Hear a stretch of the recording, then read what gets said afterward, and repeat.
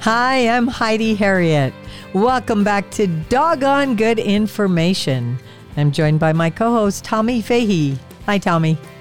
Hi, Heidi. How are you? I'm doing well. Always happy to get on the air with you and talk about animals, particularly dogs.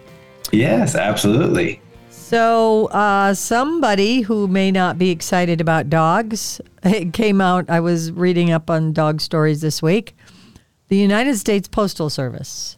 In 2022, 5,300 mail carriers were bitten by dogs. Wow. So they might not be as excited as us about dogs. Probably not. So it was picked up by Fox, and part of it is putting out the statistic, and the other part of it is asking people to be mindful of, the fact that the mail carriers are taking their life in their hands when they're trying to deliver the mail. Maybe they need to change their motto. What is it? Through snow and rain and sleet and dogs, right. We will deliver your mail. We'll even work through dogs. So, there are dogs loose in the yard, and one of the things we both know is resource guarding, right? And when you tie up a dog or you put them in a fenced-in area and they're comfortable in that area, and then they recognize that's their domain.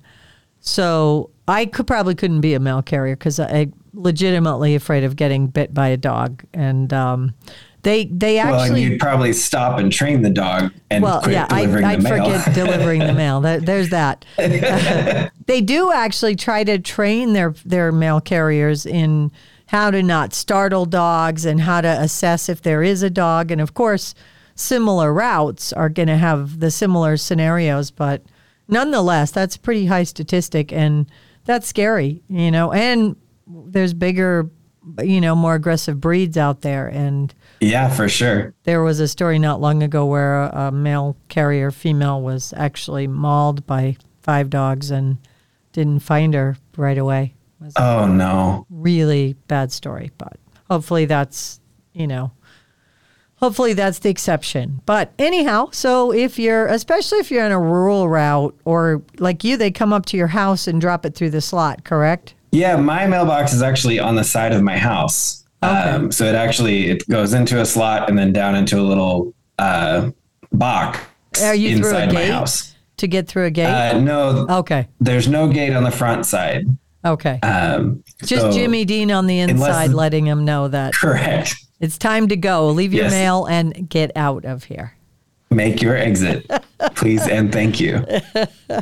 So that was just something that I wanted to bring up because it really is a scary statistic, and God bless our mail carriers, right? Yeah, and I think, the point of that is if you own the dog, it's your responsibility to make sure that dog is confined appropriately and then well handled. Yes. And if you want a dog that has a job of being protective or has a territory that you want them to have that, which a lot of people do, and especially in rural areas and that kind of thing. Yeah. Then you need to make arrangements to have your mail delivered not within that territory. Yeah, you could always do a post office box or something else. So that really good point on that, Tommy, that if, and we do understand there are people who want those dogs that will guard their place. We've lived rural, and we had a Great Dane, sweetest dog in the world, huge, big Harlequin. My mom actually had a couple over the years. And the UPS guy, God bless him, would drive in and he'd honk, wouldn't get out of the truck. And the dog, her name was Spangles, would come over and want to say hi, but had the biggest, deepest bark, terrifying. Woof, oh, woof, yeah, they can be intimidating. Yeah, so it was always funny. But they lived out in the country and had horses and property. So, that was the mailbox was actually out on the road, so they didn't have to come in. Right. When somebody had to deliver I think that's the typical scenario in a rural setting. But still, you get a dog who will come to the end of the gate and maybe jump it, or the gate's ajar. So, So something to consider.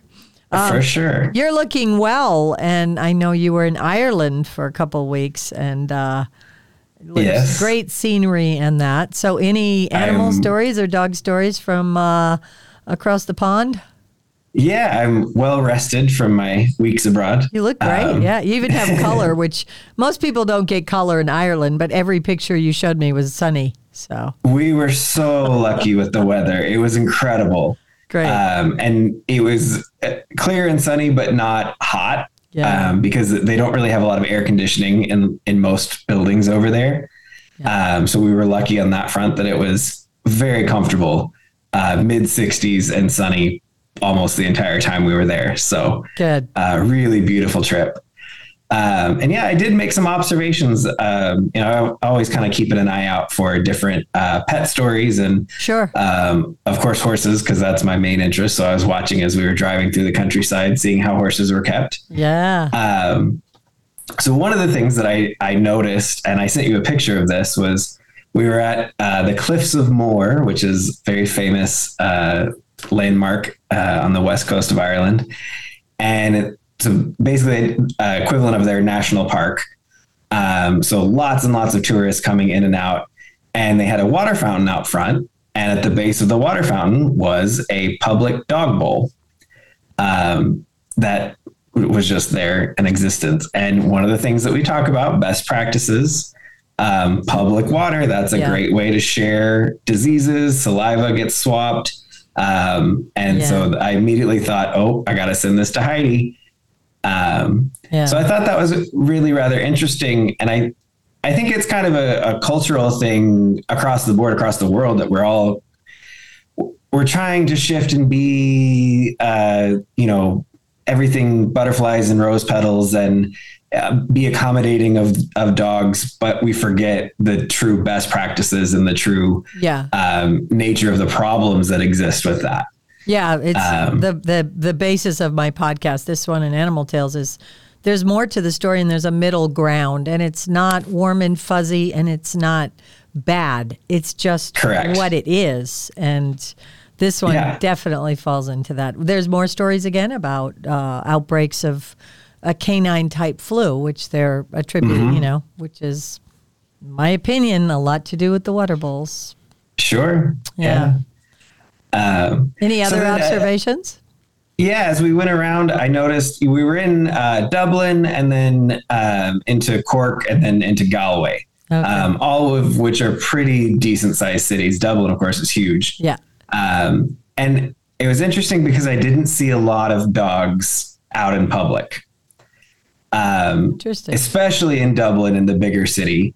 I didn't see very many. There were a few here and there.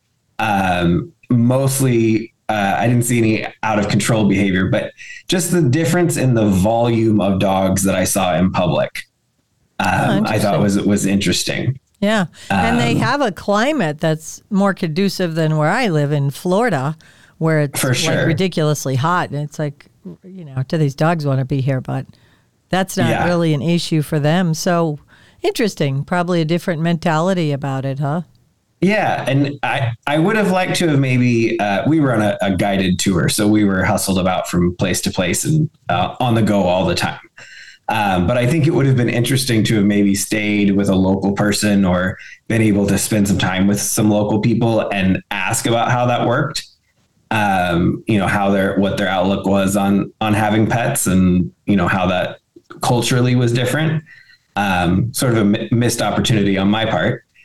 And unfortunately, we don't have the budget to send you back over there to do your research. So it might be a Zoom call or something. But they are, I've been to Ireland, and I tell people some of my favorite people on the planet are the Irish and the Dutch. They're just lovely people, but very matter of fact.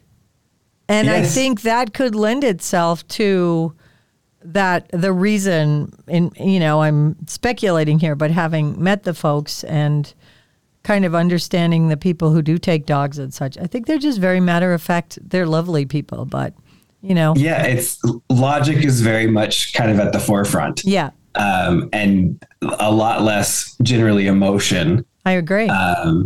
That's how their decisions are made. Interesting. And when all else fails, have a point. There you go. That was my experience there. Absolutely. Yeah, great folks. Sláinte is the toast. Yeah. Great. Yeah. Great. Well, good for you. And you're looking well. So Thank you. Glad to have you back. Okay. So I think one other thing I wanted to mention, I'm on a lot of threads with dog owners, dog trainers and such. And one of the things, some of the dog trainers have been in it for a long time, as my family has been. Anybody could be a dog trainer. Anybody can put an ad or put a shingle out or social media post that says, I will train your dog, right? And if the consumer is educated a bit, they might ask if you have insurance or references or any of that type of stuff. But really, it's not regulated in any way. However, New York State is looking at dog training licensing. So very interesting. Yeah. And I meant to look to see if other states have it, and I didn't get my homework done. I'm sorry, but I will check up on that. But New York is looking at it, and I think that would be interesting. Regulations always scare me a little bit, but at the same time, when you make your living at something that is just, a free-for-all, you just got to be better at social media or better at whatever to get people's attention. Right. And a lot of the dog trainers have been complaining about it. So it'll be interesting to see if one state does this, especially in New York, a big state. It'll be really interesting to see. And I want to look at what that regulation and language looks like. So I know in the horse training world, I know in a lot of European countries, there's a licensing process. Yeah. And you have to have a certain level of education and a certain level of maybe competitive credentials before you're allowed to call yourself a professional. So it'd be interesting to compare. Yeah. How are they going to legislate that? What are the credentials going to be required? Exactly. What education level? Yeah. That would be interesting to know. Yeah. I know the associations were buzzing about it a little bit, and they could come into play a bit there. So, for sure. Interesting and worth watching. So, our main topic today, we tried to make this very timely, where this podcast will air in June, and it's about fireworks, because we want to help people think through how to get ahead of the curve on that instead of waiting till the day or two before, frantically trying to get medicine. And also, that mindset of yours will make your dog nervous. So that's our main topic today.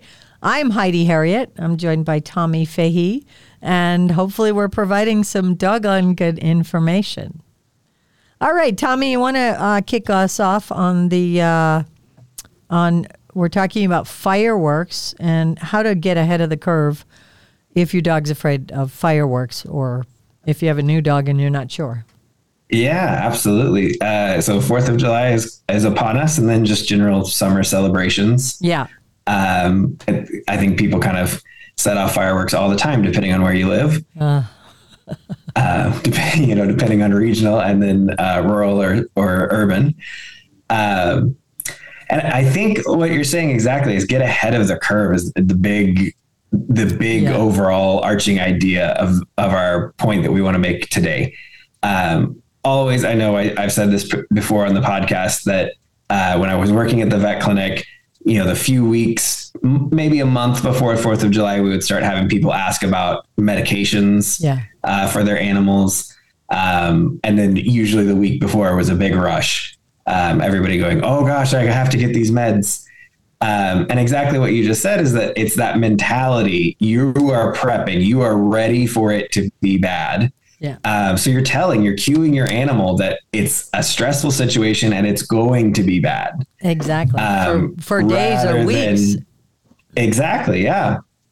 And then if you do a quick Google search of, how to help a dog with fireworks, there's a bunch of different options, and they're all about the same as, desensitizing prior to, so that can be, putting a YouTube video of fireworks on at a low volume, and then slowly over time getting it louder and louder and louder.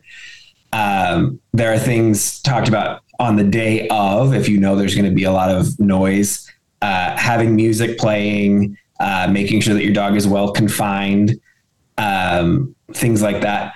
I think what goes wrong, and then the other one would be medication also. What goes wrong with that is that people wait until the day of to practice any of these options. You say that on the podcast often about so many things that we get right up to it, and then we want a quick fix or like help, and in fact we need to prepare. Yeah.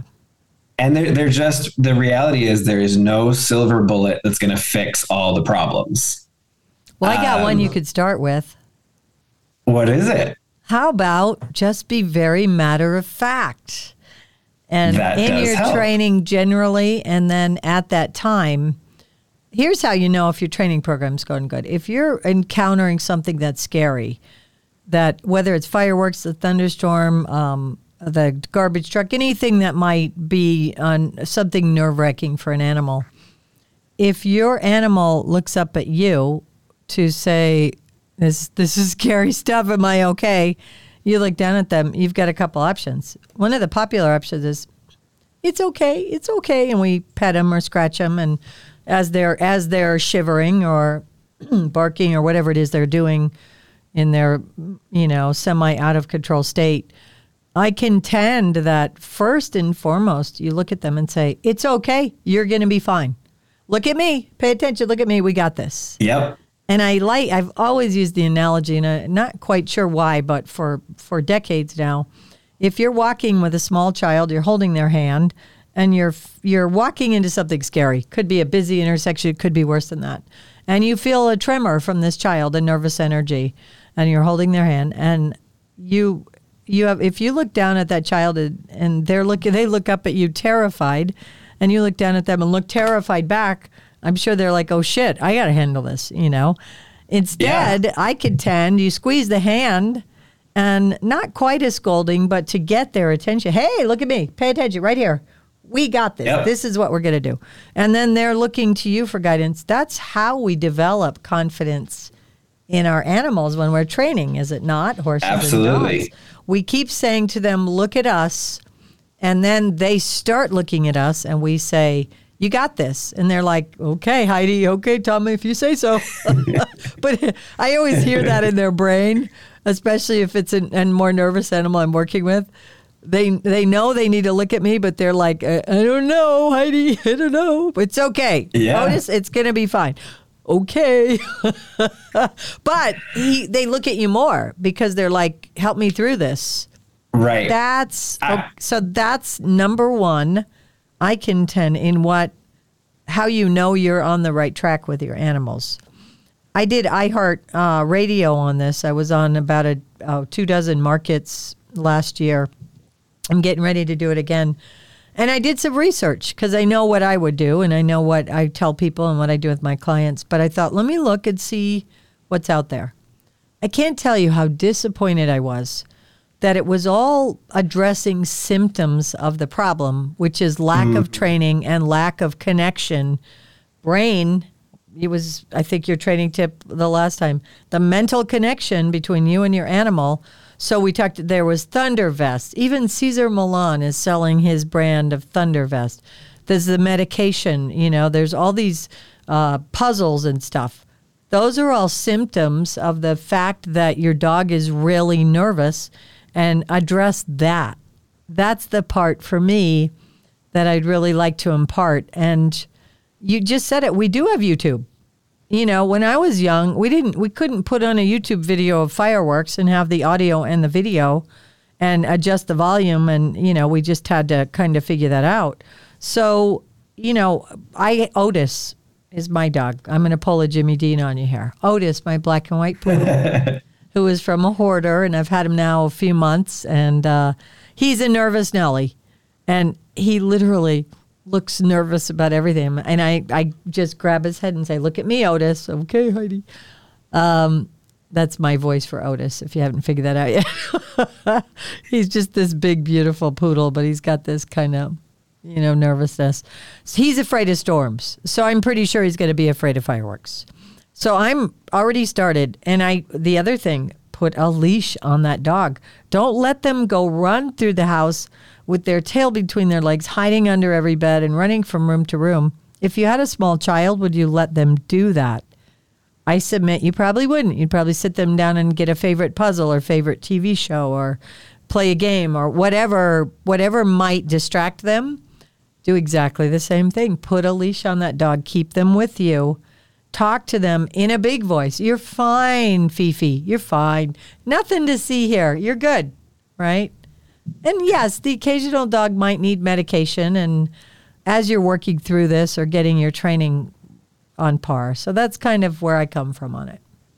So something that we really need to be mindful of, because we're having some fun with this, but it's a serious topic. More pets go missing on the 4th of July than any other day of the year. And yes, we're thinking there's loud noises. So if you let your pet outside and you may not know that standard poodle can jump the fence, but the 4th of July might be the day you find that out. Cats, of course. So there's a recommendation in this. One of these is from the AKC, American Kennel Club. But it's also because you might have people coming in and out of your house. Maybe you're having a barbecue or friends over, and the door gets left open, and your pet isn't their normal self because there's an energy in the air, and boy, they feed off energy tremendously. So a serious part of that. So with that in mind, make sure your microchip is registered. And if you're not sure about that, ask your vet. I know they can help you out with that, but hopefully you have that information somewhere and double check it. You can go online and make sure the address in case you moved or something, right? ID on your pet, if possible, your tags that would have your information. They suggest a picture of your pet, which is interesting. Nowadays, with social media, most people have plenty of pictures of their pets. But if you're not one of those people, make sure you have a current picture of your pet. That would be helpful. And especially if they have any distinct markings. Yeah. Make sure that you get that captured in the image. Yeah. Because that can be quite helpful. Yeah. And I find Nextdoor to be a great resource. Again, I've talked about this before. It's not all over the country. I think the more dense your neighborhood, the more urban your area, the more likely Nextdoor is a tool that's utilized. It's an app. And there's always people on there saying their cat was missing or their dog was missing or whatever. And people really rally behind that. So, and of course your shelter, but on a holiday, shelters aren't going to be open or they won't be answering the phones. Yeah, it won't be available. So that's a consideration. And I was just starting to talk about exercise your dog. Anytime you have anything coming up that's a little out of the norm, and think about this for people too. I have really bad anxiety attacks.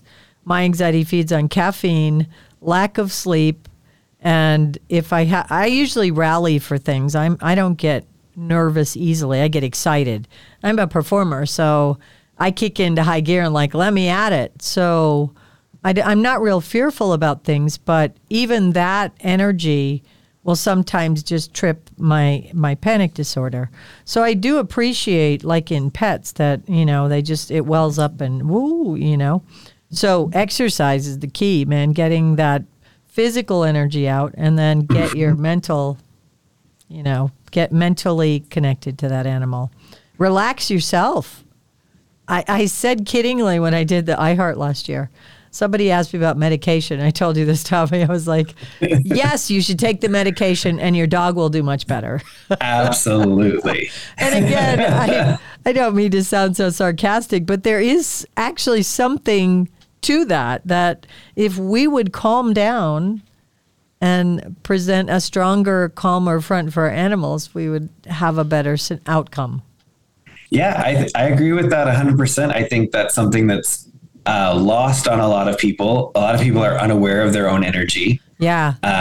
That's something I talk to my clients about often, especially new clients when I come into it. I'm a very blatantly honest type person. No. And I don't tend to sugarcoat much. So I love you, Tommy. Yeah. You never have to wonder what I'm thinking because it just comes out. Yes. But a lot of people are very unaware of themselves. Yeah. And I tell people a lot of times that they vibrate up here and I vibrate down here, and they need to kind of come down the energy level. Sometimes I need to come up the energy level. I'm a very low energy type person. Yeah. But we know how to check our energy really well. That's part of it, I think. Yeah. I'm the same. And you mentioned the entertainment thing. I think that's a huge factor, has been, at least in my life, of learning how to take that energy up, and then you walk off stage and you turn it off. Yeah. I mean, I can't tell you. I mean, I remember doing the shows and you're sitting backstage and just like, you know, talking about going out to eat later, or talking about how long the day was or how hot it is outside. And then the music comes on and it's your cue, and you walk out and you do your big production and you're on stage and you're big, and you walk out the backstage and you are right back down to what you were doing right before. And you're talking about, you know, whatever it is in life. And, you know, I just was thinking about this the other day, because I was working with Otis, and I'm so adept, you know, I'm a lifelong trainer and had incredible mentors before me and my dad and grandfather, but also a great community of people who my peers. You learn what to do and what not to do. But I worked with Otis, and exactly what you're saying, my energy, I'm teaching him to jump hurdles and do stuff. I'm trying to give him a job and keep him busy. He does so much better than just letting him feed on his old narrative of, I'm scared of everything. So we're doing tricks. I get my little dog trooper in and we're walking, and my energy's up, and I like drop it way down. I come halfway, and I'm just was thinking about it the other day, like kind of getting into myself and recognizing what I'm doing and how to relay that to clients. That's the part. Sometimes the hardest part to make people understand is the timing of that and how essential. So that's why the energy field that you're giving your dog, if it's a nervous one for your dog, that's all they're taking away from it. She's terrified too. I'm screwed, right? My owner's terrified. I'm terrified. I'm totally screwed.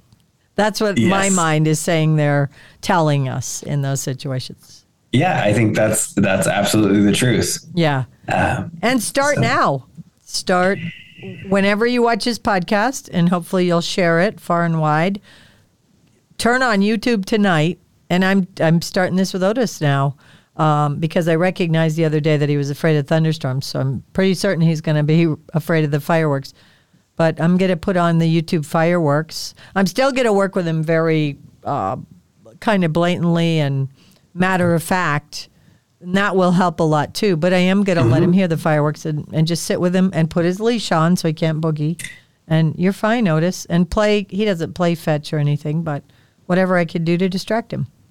Yeah. I think the leash, I think, is a key factor here for a lot of people. Something bad is going on and they don't have control over the animal. Yeah. Or they lock the animal in a different room. Yeah. Or they lock the animal in the kennel, and the dog isn't used to any of that. Yeah. And then they're wondering, why am I locked up here? Why am I, put away in this other room? When having a hold of the dog actually can be a lot more helpful in that scenario. And especially, so going back to our scientific thing here, there's something called auditory exclusion. Auditory exclusion is when you hit your fight or flight instinct, when you cross over into that sympathetic nervous system and you're, scared or panicked or you're running away.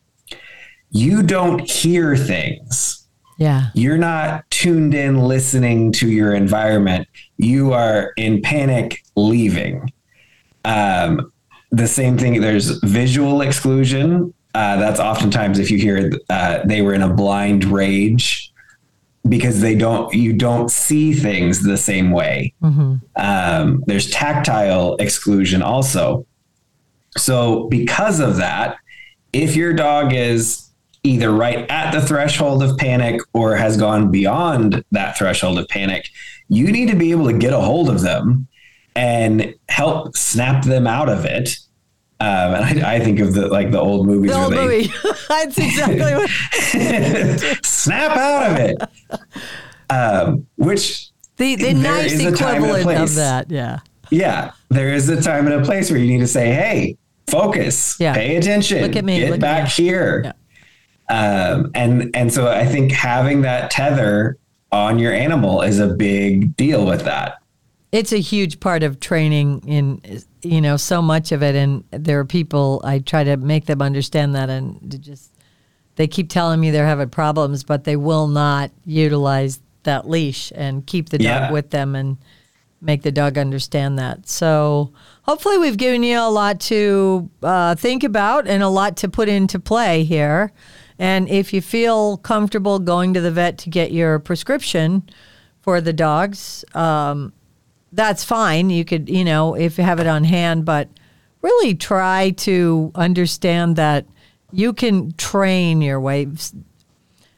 People will say, I know there are some dogs you could train, but my dog's not one of them. Mm-hmm. I grew up with hundreds of animals. That's probably a small amount. And in our business, we're around fireworks and distractions and carnival rides or whatever craziness. And I don't remember an animal that we had to sedate for fireworks. Some would be a little more nervous than others, but it wasn't to the extent where if it's a horse trying to tear the stall apart or a dog, doing something stupid. But I do have to tell you this quick story. So we always had performing dogs. My mother usually had poodles, then she got Jack Russells. Oh boy, that was a trip. But so we always had a lot of dogs and great dogs, so well trained and all that. But my sister loved St. Bernards, my younger sister. So she was probably a teenager or so. And my mom let her have a pet St. Bernard, which was crazy because it was a big dog. They slobber, the whole thing. Really cool dogs. But she didn't spend any time training the St. Bernard. Here we have these incredibly trained animals that were part of the show.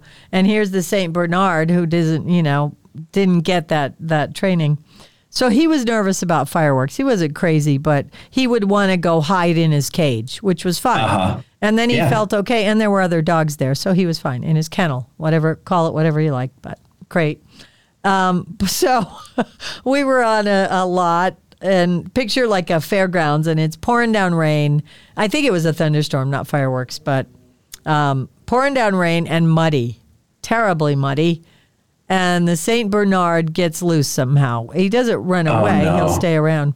The owner of the show pulled up to check on everybody, the producer, and had this beautiful Mercedes with white leather seats. She opened the back door to get something, and out of nowhere, this probably 90-pound St. Bernard decided that was the best place to be to escape the thunderstorm. Oh, no. Yeah. It was very funny. So after that, we told people. And the Mercedes was never the same. Yes, the dog stays in his kennel, and then close your doors, people. Uh-huh. Yeah, she talked about that for years afterward. She actually thought it was pretty funny. It was a story to tell, but I don't know if my parents had to pay to get the Mercedes. Oh boy, it was a mess. But anyhow, good times. That's great. All right, Tommy. So we are up to our. I think we did a good job of providing a lot of information on that, as we usually do, but take it in small bites, and find what works for you. And again, thunder vest, medication, that kind of stuff. Those are just symptoms of the fact that as you go along, and maybe not for this year, keep that training program sharp, and you will reap those benefits for years to come. And I'm gonna repeat a quote I've utilized so many times on here. And it's not my quote. I saw it online, but it's just so profound and so short. Training your dog is hard. Not training your dog is much harder. So that is so true. Put in the time, and you will reap the benefits of that. All right, we're up to one note on. We talked about the thunder vest and the medications and all of that. If you don't have the time to put in the training before this particular 4th of July coming up, there's nothing wrong with going out and getting medication. Yeah, I agree. But to the same effect as the training methods, you actually have to practice with the thunder vests and the kennel training and the medications. Yeah. Don't wait until the dog is in a panic. So especially when it comes to the drugs, to the medications, if your dog is already in a panic and you give it certain sedatives, those sedatives are not going to work. If the adrenaline rush has already come, adrenaline is epinephrine. If the adrenaline rush has already come, it's going to take a half hour or more before the epinephrine is out of their system. If you give a sedative within that time period, the sedative is not going to work. And in some cases is actually going to escalate their adrenaline response. Yeah. I've had that experience with a horse, but so be careful with using those drugs. Make sure you talk to your veterinarian about exactly how to use them, exact dosages, and then practice knowing how it's going to affect your dog, and give it to them ahead of time so that you're not behind the 8 ball when it comes to those things. Yeah, that's great advice, Tommy. Because I'm not used to that much medication, I didn't think of that.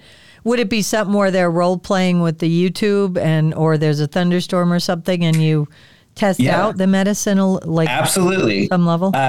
So what I mentioned earlier is we were talking about that threshold of your panic, right? And if what the drugs do is they reduce that threshold, or they increase maybe the threshold. So if your normal quiet space is down here and your panic threshold is here, that drug is going to make your panic threshold go up. Oh, okay. So it just increases your ability to take on more stimulus kind of thing and not panic. So you have to practice with how much is going to work on each particular animal, and it's going to be different on each individual.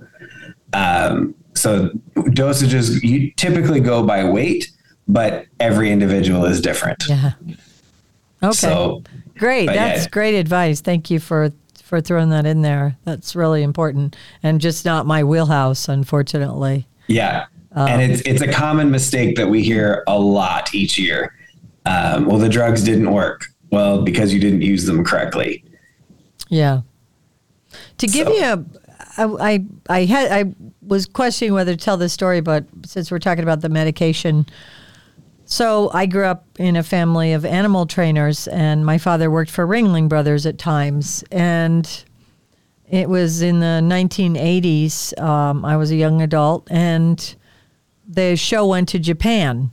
My father had probably about 30 head of horses, a dozen or so camels, llamas, maybe zebra, and some smaller animals.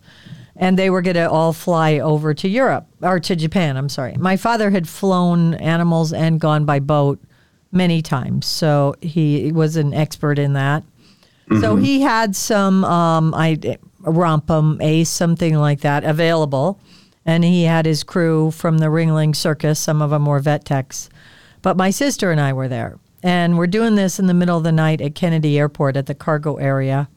And if you've never flown an animal, the way it works, they look like horse trailers without wheels, 3 abreast. Mm-hmm. That's where the horses and even the camels and the hoof stock ride.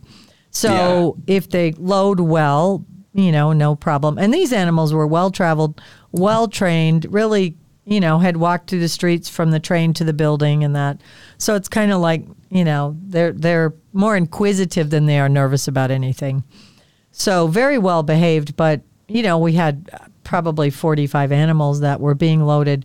I wasn't actually working with them. I happened to be doing another job and came by. My mother-in-law lived in New York, and in the middle of the night, I went out to the airport. So my sister and I are my dad's main helpers just because we work together well. Out of 40-some animals, there were 2 that actually got a shot. Yeah. That was it. The rest of them went in their thing. They go out onto the runway. They go up and into the belly of the 747. And the staff, including my dad, rode in the 747. It was a cargo.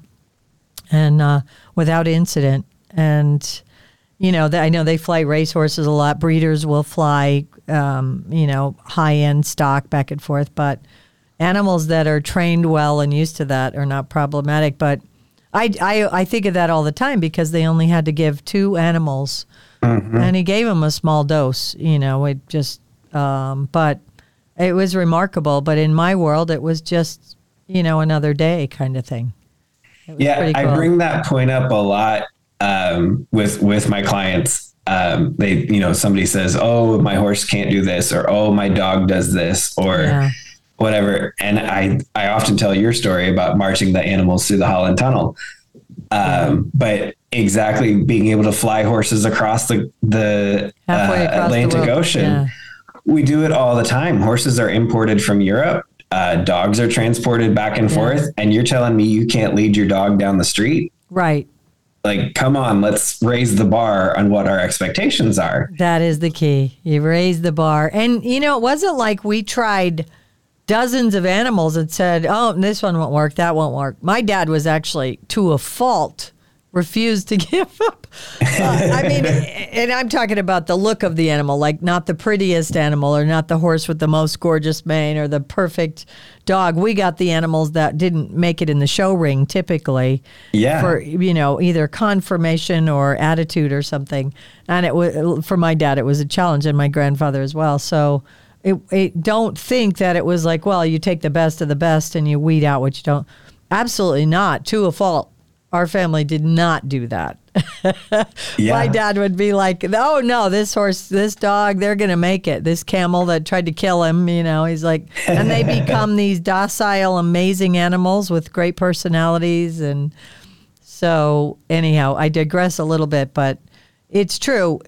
Please set your bar higher, because these animals are capable of so much, and we're bringing them to this nervous energy and frantic point.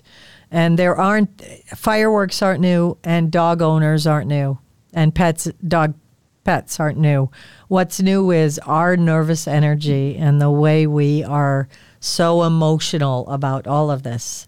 That they don't go together. Emotion and best practices in animal care don't go together. And believe me, we have our share of emotion.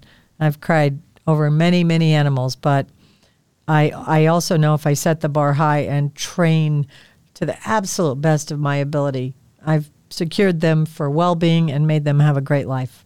And that's what's important to me. So a little tag on the end of that, but I think important information. Yeah. All right. So we're on to our pet peeve and trainer tips. I have the pet peeve. And I'm just going to stay in this vein that, again, we've become very emotional. So let's take a step back from that. Let's look at the species and look what they're capable of. You either see them on TV, or if it's a hunting dog or that, the amazing stuff they do. And then you're challenged in your own home to get them to sit or to mind you or not tear the stuffing out of your couch. So expect more and set the bar high, and they will not disappoint you, And we need to do more of that. Let's get the emotion out of it, and let's be very practical about what we're looking for. And consult a trainer if you're not sure. And again, when I train with people, a lot of people, I help them with the timing and understanding what they need to do and turn them loose, because I know you need to be successful with your own dog. I can be successful with your dog, but I want to empower you. So my husband gets annoyed with me. There's no job security in that, because I come over a few times, help you out, and they're like, okay. And then I check in on them, and usually it's going pretty well. So kudos to those clients. You want to work yourself out of a job. Yeah, I hope so, because you know what? I'm okay with that at this point in my life. And one of the reasons is because the animals are doing well. And that makes me feel really good. So, yeah, I'll live with that. Yeah. All right. What do you have? Actually, we're combining our training tip with viewer and listener comments and questions we get. So what are you taking this week, Tommy? So I have the pet peeve this week, correct? No, trainer tip. I have the trainer tip this week. Okay. Trainer tip, we've kind of hit on this across the board, is preparing before the fireworks come up. But one of the big things you see is confinement. You need to be able to confine your dog so that they don't run away. Yeah. And a lot of that comes to kennel training. One is practice your kennel training. Yes. And then something that we've talked about frequently in the past is mark training, giving your dog a mark. So while you're practicing your kennel training, make the kennel a mark that they have to go to, and practice them staying in the kennel without the door being closed. Yeah. Practice not confining them, but them choosing to stay in that confined area. And that's something you have to do when the environment is controlled, when there's not a lot of external stimulus. You know, it's something I do with my own dog when I'm just hanging out at home watching TV, or maybe I'm cooking dinner or cleaning the house. It helps me actually, like changing the bed sheets. He wants to jump on the bed and be in the middle of it. Yes. So I tell him to go to his kennel. I leave the door open. Right. But he has to go stay there, lay down, and wait until I tell him it's time to come out. Yep.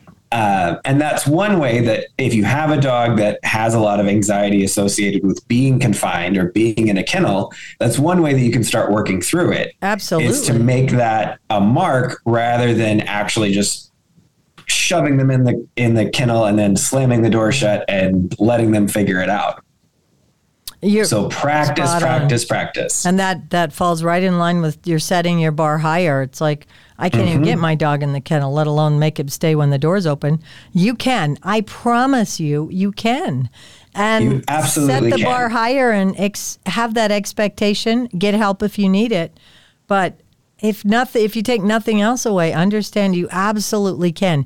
You can get them over 99% of dogs, owners that are listening, you can get your dogs past fireworks or thunderstorms. You can get them to stay in a kennel with the door open. You can do these things, and not only is it great for you in your home, but it's my mantra, you are securing their well-being for their life, whether or not they spend their life with you, because you don't have a crystal ball. So that's why we're so passionate about this, because I want to leave in my wake well-trained animals. If you go get my dogs right now, they'll go with you. And Otis is still in training, but he'll still be a pretty good boy for you. And it's important to me. Yeah. Yeah. So that's the reason I wanted to do the podcast. And I love having fun with it. Enjoy, chatting with Tommy. But at the end of the day, we want to have some well-trained animals because it's the best thing we could do for them. It's the right thing. So great, Tommy. That was awesome. Yeah, excellent. And so I hope you got a lot of takeaways from this. Just, rewatch parts of it as you go along. Reach out to us, ask us questions, and maybe compare notes with your other friends with animals. And let's really start, taking this forward, move your training program forward. Also, please check out my other podcast, Animal Tales. Heidi Harriet's Animal Tales, where I talk to people who work with, train, love, and care for animals, such as, the marine mammal trainers or elephants and the Iditarod dogs, medical research, all that kind of stuff, where you might have questions about it. Is it a good thing? Should we be doing that? I bring experts on that talk about that, and really proud of the podcast and the quality of guests I get, I know will impress you. So please check that out as well. And please subscribe to this podcast, rate and review us, and share it. It's important for others to hear this as well. And I do hope you'll join us next time for more doggone good information.